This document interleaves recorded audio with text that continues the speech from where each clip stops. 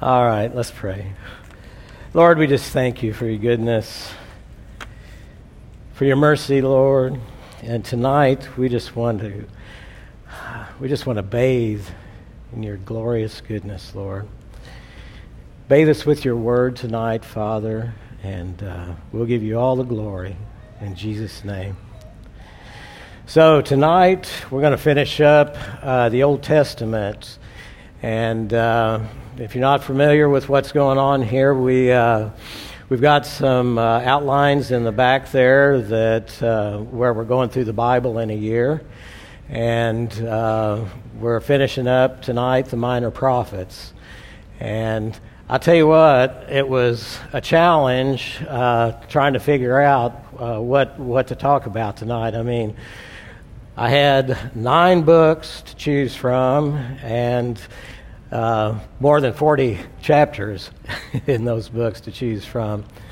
And honestly, I started out about a week or so ago, and I thought, well, I'm going to teach Micah. You know, Micah, it's got that great thing about God, love mercy, and do justly, and all that. And I can do that. But then, as I started reading through all of the other prophets, I mean, there's some really good stuff in each one of these books.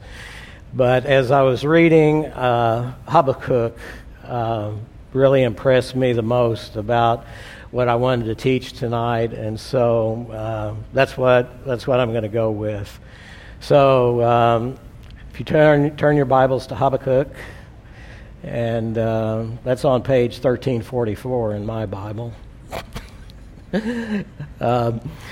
Anyway, Habakkuk, many people think was a Levite, and he possibly was a musician. If you look at chapter 3, there's a lot of Selahs in there, and it talks about Shiganoths, and we kind of associate that with a musical instrument, possibly. But he was a contemporary of Jeremiah. And he had a lot of concern for Judah. I'm not sure exactly what time period he taught, because he doesn't really mention any kings or associate himself with any kings in his prophecy. However, we know that it looks like Babylon is getting more and more prevalent. They're on the world scene, and they're looks like they're starting to take over a lot of countries. And we know eventually Israel and Judah are going to be 2 of the countries they take over. 2 questions that Habakkuk has. And let's just read a little bit, starting in the first chapter, and the burden which the prophet Habakkuk saw. It says, "O Lord, how long shall I cry, and you will not hear? Even cry out to you violence, and you will not save." I think that verse right there was what impressed me about wanting to teach this tonight, because there are so many people right now in our world, I feel like, are just crying out. I'm not sure everybody's crying out for the Lord, but that's who they should be crying out for. And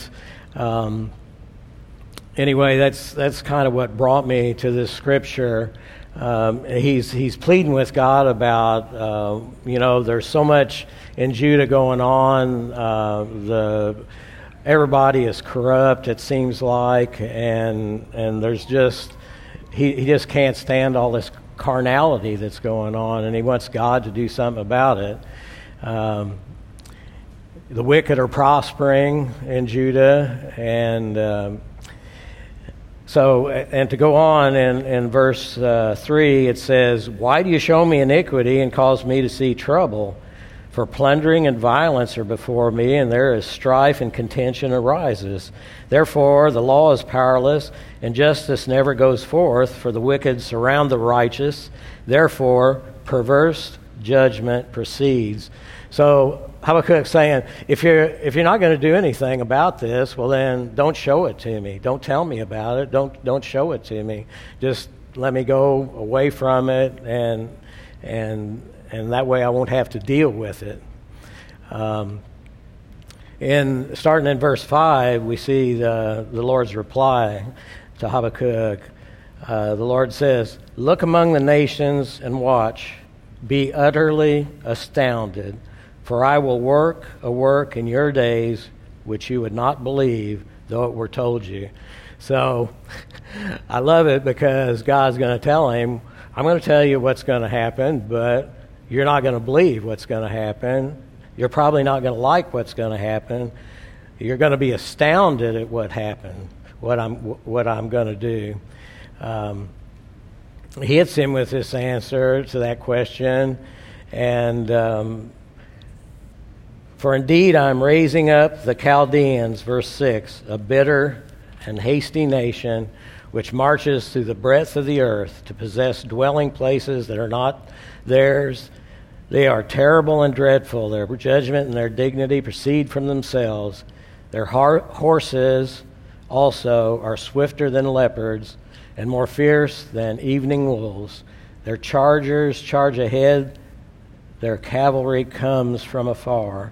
They fly as the eagle that hastens to eat. They all come for violence. Their faces are set like the east wind, and they gather captives like sand. They scoff at kings, and princes are scorned by them. They deride every stronghold, for they heap up earthen mounds and seize it. Then his mind changes, and he transgresses. He commits offense, ascribing this power to his God. So right there, he talks about how terrible the Babylonians are, or the Chaldeans. They're one and the same. The Babylonians are called Chaldeans at times. And they're an evil people. They're violent, and again, they're in control of much of the world because of their violence, and just they're terrorizing all the nations around them. And even worse than that, in verse 11, they're ascribing this power to his God. They're saying their God is above all other gods, and they have numerous gods, and most of these gods are all about war and violence and power, and also chastising other nations and people. So what happens now? Well, he has the first question answered, and so now he's got a second question. In verse 12 it says, "Are you not from everlasting, O Lord my God, my Holy One? We shall not die, O Lord. You have appointed them for judgment. O Rock, you have marked them for correction. You are purer eyes than to behold evil, and cannot look on wickedness. Why do you look on those who deal treacherously, and hold your tongue when the wicked devours a person more righteous than he? Why do you make men like fish of the sea, like creeping things that have no ruler over them?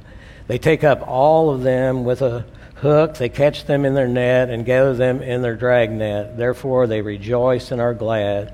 Therefore they sacrifice to their net and burn incense to their dragnet, because by them their share is sumptuous and their food plentiful. Shall they therefore empty their net and continue to slay nations without pity?" So Habakkuk here now, he's saying, Lord, what are you doing? How can you use this evil people to discipline Judah? I mean, I know the people in Judah are evil, but I mean, these guys are 10 times worse than that. So the cure is worse than the disease. So, we're bad, but they're worse. So how can you do that, Lord? How can you do this using this evil people to chastise Judah? But we're going to find out here in a minute because the Lord will answer him again. But after Habakkuk says all this, in chapter 2, he starts out, I will stand my watch and set myself on the rampart and watch to see what he will say to me and what I will answer when I am corrected. So I guess somewhere in his heart, Habakkuk understands that, he's not in charge, and he's upset because of what's going on and what God is going to do. But at the same time, he knows God is holy, and he's going to stand his watch, and he's going to watch to see what God will say to him, and when he hears that answer, he's going to stand corrected about whatever the Lord tells him.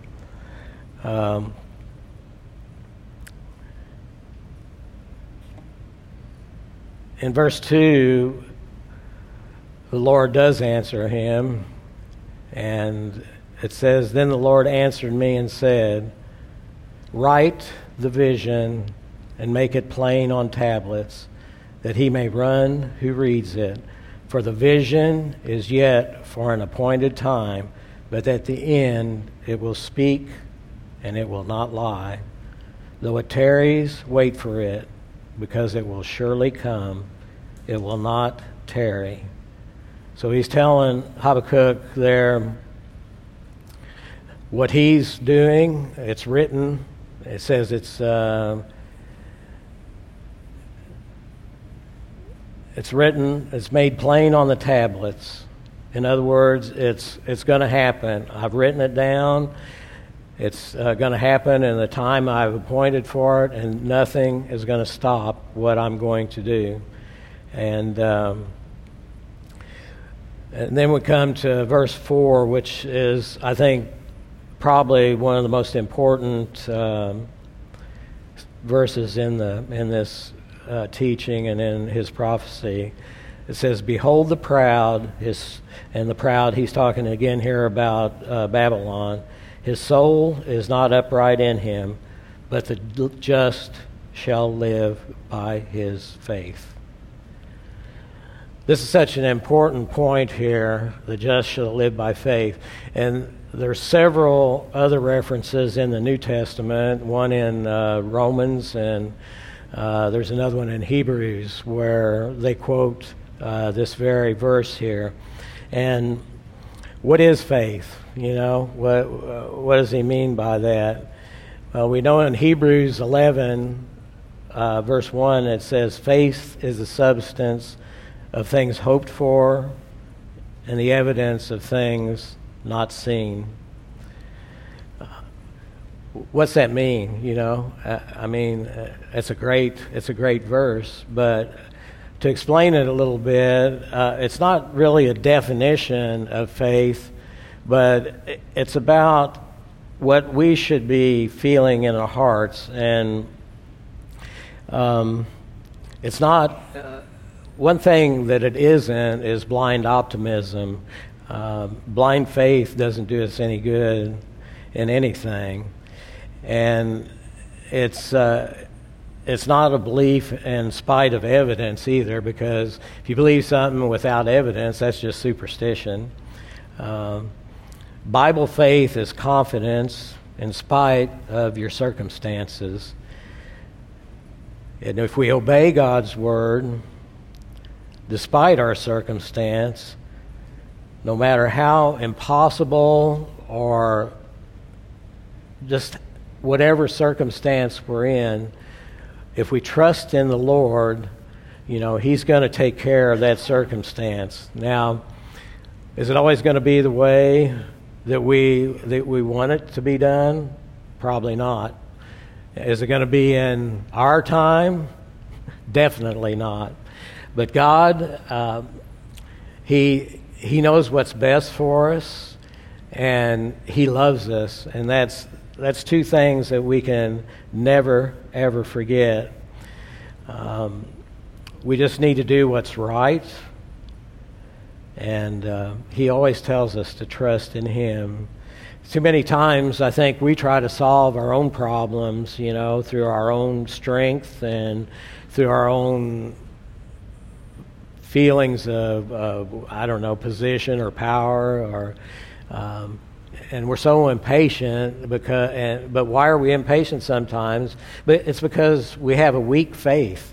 If our faith is not strong, then we're always going to flounder around and look for maybe the world's way to solve our problems.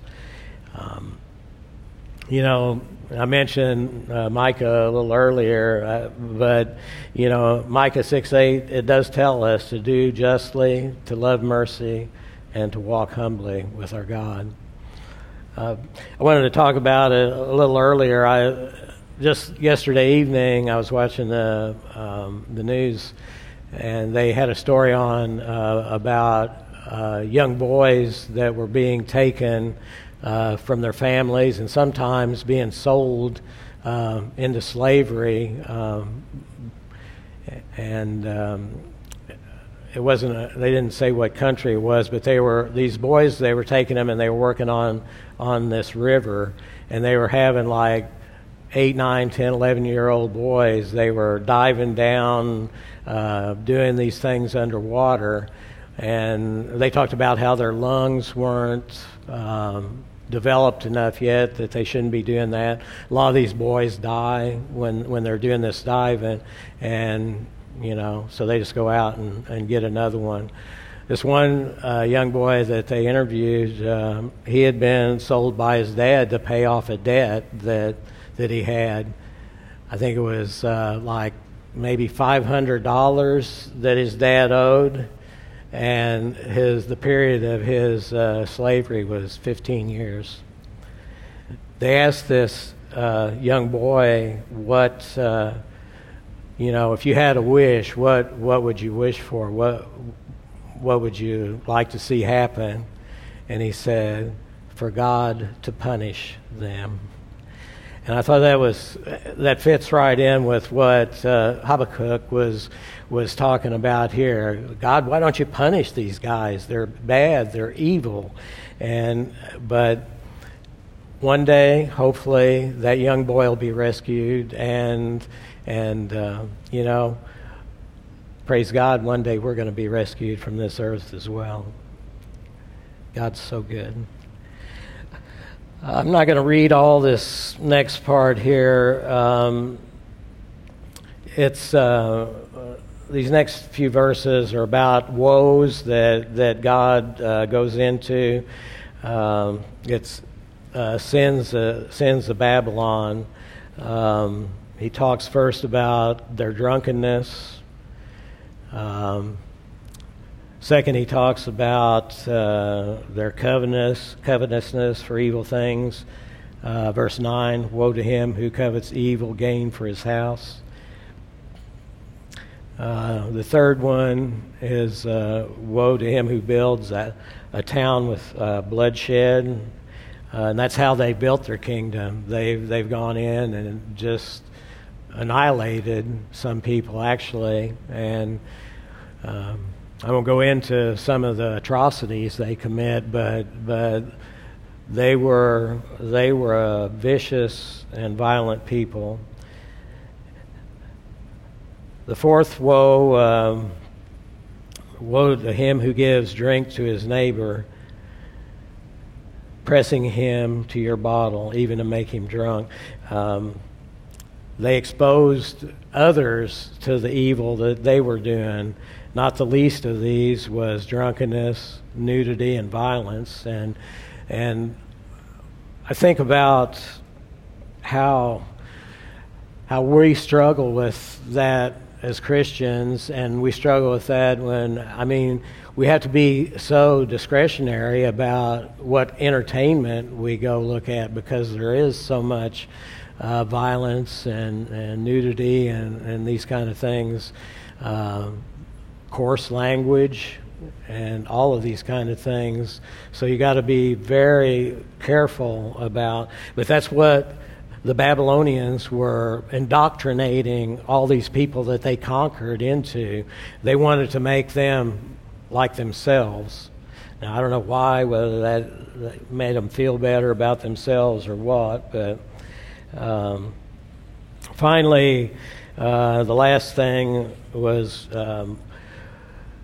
about idolatry.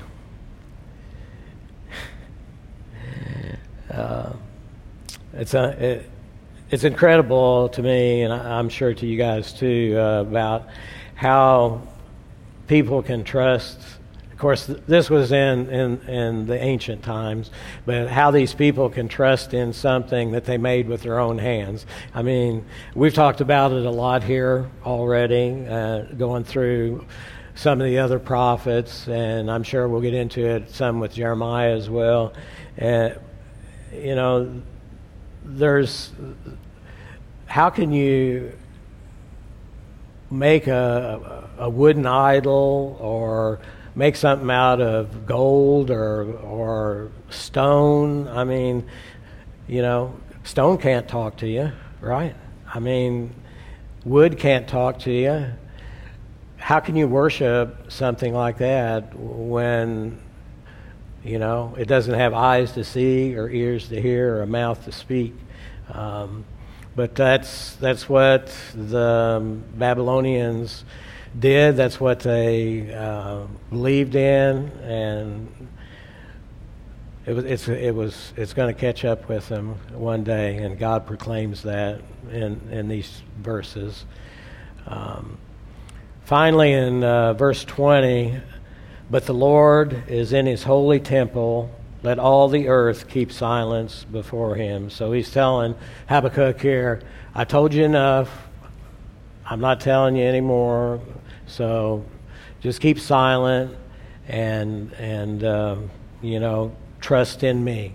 That's all you need to do is to keep quiet and trust in me. You don't need to have an explanation for everything that I'm doing, because we know his ways are higher than our ways. His thoughts are higher than our thoughts. And so God works out all things for our good, and we just have to remember that. And Habakkuk here is going to, he's going to give in to that. He says, O Lord, in chapter 3, verse 2, I have heard your speech and was afraid. O Lord, revive your work in the midst of the years. In the midst of the years, make it known. In wrath, remember mercy. God came from Teman, the Holy One from Mount Paran.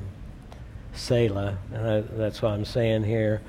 You know, in the first verse, he says a prayer of Habakkuk, the prophet, on Shigin and all. Nobody's sure exactly what that means. I kind of feel like that's some kind of a musical reference, personally. His glory covered the heavens, and earth was full of his praise. So he's going to go in here to talking about some of the history of Judah and Israel, how God rescued them from so many different things throughout their history. And he talks about a couple of things there about where Joshua, and it's in verse 9 or verse 11. The sun and the moon stood still in their habitation, and that's a reference to when God made the day longer, so Joshua could take care of business.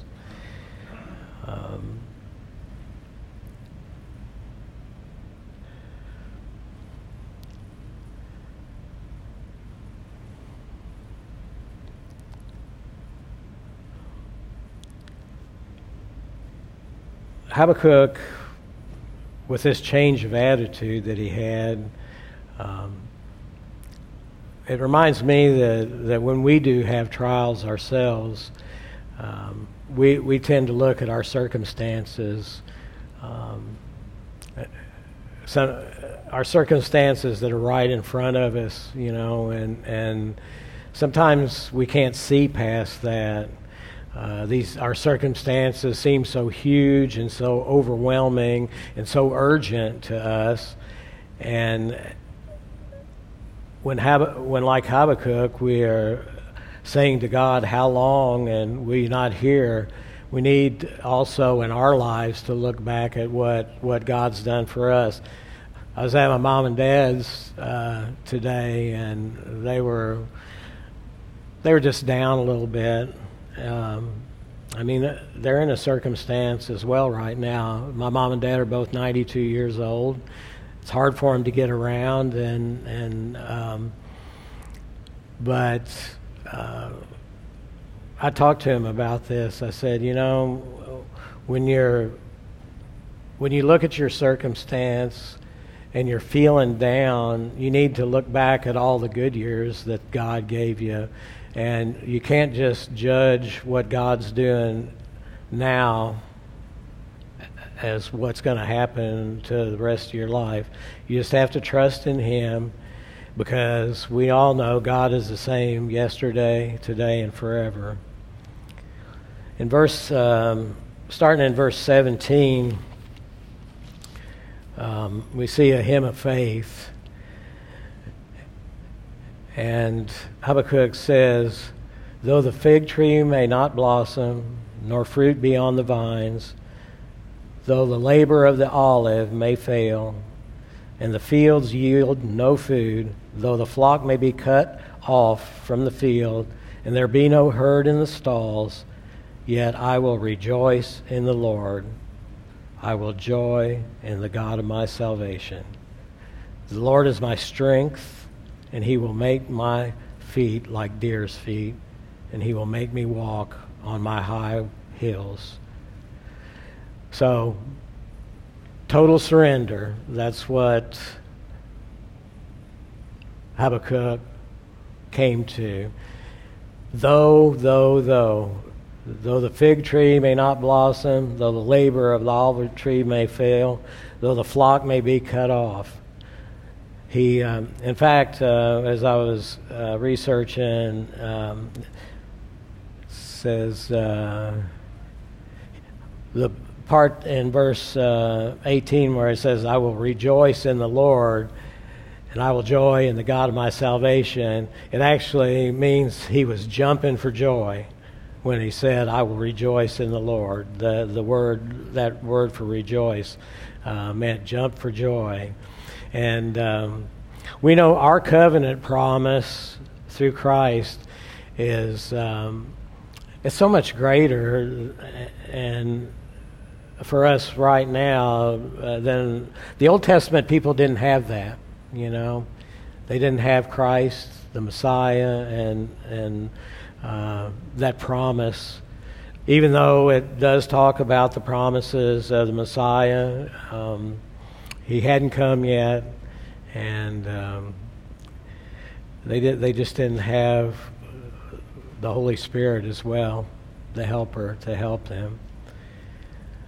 Clarity, peace, and joy can come to us when we come to the Lord with surrendered hearts and honor Him with our faith. I think probably the single greatest lesson, at least for me, in this book is that the just will live by faith, and that peace is found only in a walk of faith and trust. And that's not a blind faith. We talked about that earlier, but one that allows us to freely trust in the Lord. At the beginning, Habakkuk was questioning God, question after question. And, questions just sometimes, like for him here, it just, after God told him one thing, he just had another question. And how long can you go? It's question after question after question after question. But as we've said here before, we don't live, and God doesn't give explanations. We live by our faith through His promises. And that's what we can rely on. We can question God's motives in our lives. We can question His actions, what He's doing. But ultimately, He's in control. He's sovereign. And we need to remember to be faithful, to trust in His judgments and in His actions.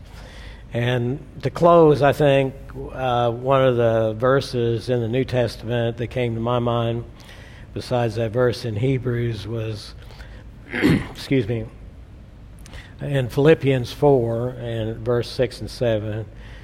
And Paul tells us, and he was telling the Philippians, be anxious for nothing, but in everything by prayer and supplication with thanksgiving let your requests be known to God. And the peace of God, which surpasses all understanding, will guard your hearts and minds through Christ Jesus. And what a better way to say it than that. Paul is so eloquent in everything he says in his letters and his epistles, and we can take heart in that and remember that those verses in the Scripture. Be anxious for nothing, in everything by prayer and supplication. And again, we talked so much about with thanksgiving. We need to be thankful all the time for what God does for us in our lives. And He may not bless us how we think, but again, His ways are higher than our ways, and His thoughts higher than our thoughts. So, Lord, we just thank You for Your word tonight, Lord.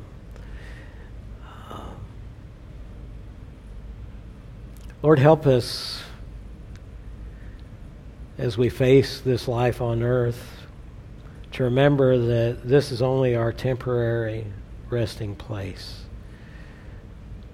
One day, Lord, as we trust in You, as we abide in You, as we grow in our faith, Lord, we know that we can look forward to that day when we will be with You in heaven. So, Lord, tonight I would just ask You to guide us as we go from this place this evening. And, Lord, help us to be bold to tell others about how much You love them, how much You care about each and every person upon this earth. Your word tells us that it's Your desire for all men to be saved and come to the knowledge of the truth. And Lord, I just pray that You would help us to gain that knowledge of the truth, and that we might share that truth with others. So lead us and guide us, Lord, and I'll just give You all the praise, honor, and glory in Jesus' name. Amen.